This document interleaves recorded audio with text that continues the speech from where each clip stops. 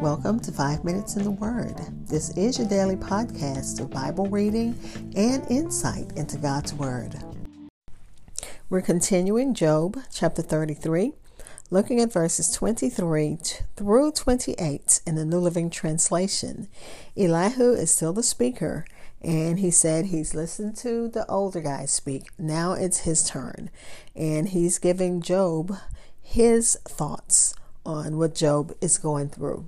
Let's listen to God's word. It reads, "But if an angel from heaven appears, a special messenger to intercede for a person and declare that he is upright, he will be gracious and say, 'Rescue him from the grave, for I have found a ransom for his life.' Then his body will become as healthy as a child's, firm and youthful again. When he prays to God, he will be accepted, and God will receive him with joy and restore him to good standing. He will declare to his friends, 'I sinned and twisted the truth, but it was not worth it. God rescued me from the grave, and now my life is filled with light.'" Again, this is Job 33, verses 23 through 28 in the New Living Translation, which titles this, "Elihu Presents His Case Against Job." I'll be back with insights, and we'll close with prayer. Hi, this is Hope Scott. I am your host of 5 Minutes in the Word, a daily podcast which spends a few minutes exploring God's Word. Thank you for listening. And if you haven't subscribed and followed, please do so. Thanks to Podchaser for naming my podcast to its list of 60 best podcasts to discover in November. Give it a listen. Drop me a line. Like me and follow on Facebook and Twitter. Again, that's Job chapter 33, verses 23 through 28 in the New Living Translation. In this section, which begins with verse 19, Elihu is telling Job that God has already been speaking to you through your suffering to save you from death and to save your soul from the pit of hell. Though the section does not rightly apply to Job and his situation, it is still a powerful and beautiful description of how God speaks to man and woman and what God does in the life of the converted man or woman. When Elihu was speaking of a ransom being paid in verse 24, he says, "Rescue him from the grave, for I have found a ransom for his life." Of course, that ransom is Jesus Christ. Job called him his Redeemer. Elihu called him his ransom, because Christ is both the purchaser and the price, the priest and the sacrifice.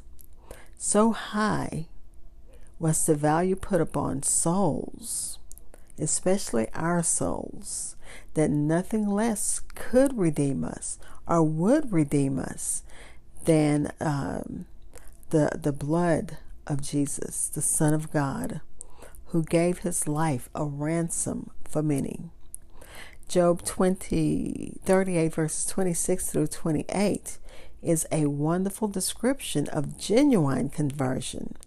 It shows how we can genuinely turn to God and have a real joyful fellowship with God.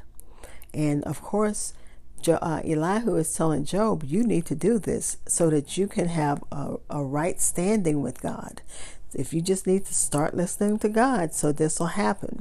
But again, this doesn't apply to Job. And let me read that again, 26 through 28. When he prays to God, he will be accepted, and God will receive him with joy and restore him to good standing.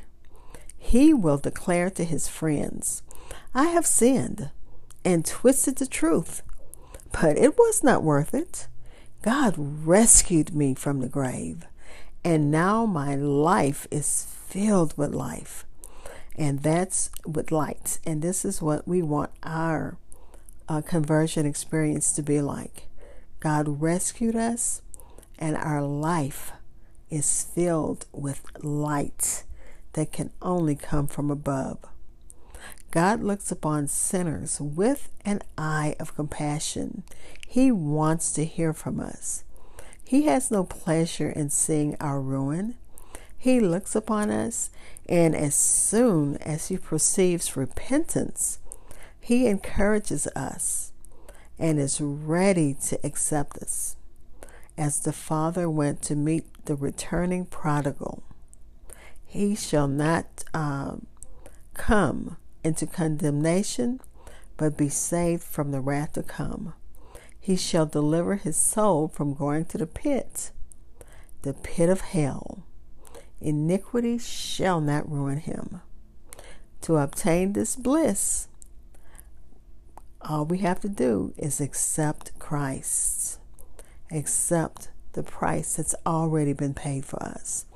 The ransom, our Redeemer, is already in place. All we have to do is accept. Let's pray.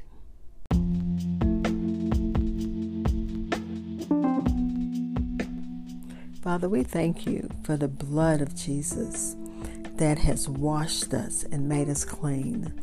God, we thank you that all we have to do is confess and repent to be pardoned and to be saved. And God, we come before you asking that you accept our confessions, that you do wash us and make us clean, so that we can, like this section in Job speaks of, that you will accept us, you will receive us with joy, and you will restore us to good standing when we return. If we have turned away from you, if we've wandered far away from you, God, those who need to come home to you, I know you're waiting like that father of the prodigal son with arms wide open, waiting for your child to come home. God, again, we're praying for those who need you in a special way. So many needs, you know what they are. And God, we still have a lot to praise you for. We praise you and we thank you. Thank you for the blood of your Son. Thank you for the Holy Spirit. Thank you for your angels that you've given charge over us. We thank you. We bless you. In the name of Jesus, amen. Thank you for spending time in God's Word with me. Be blessed.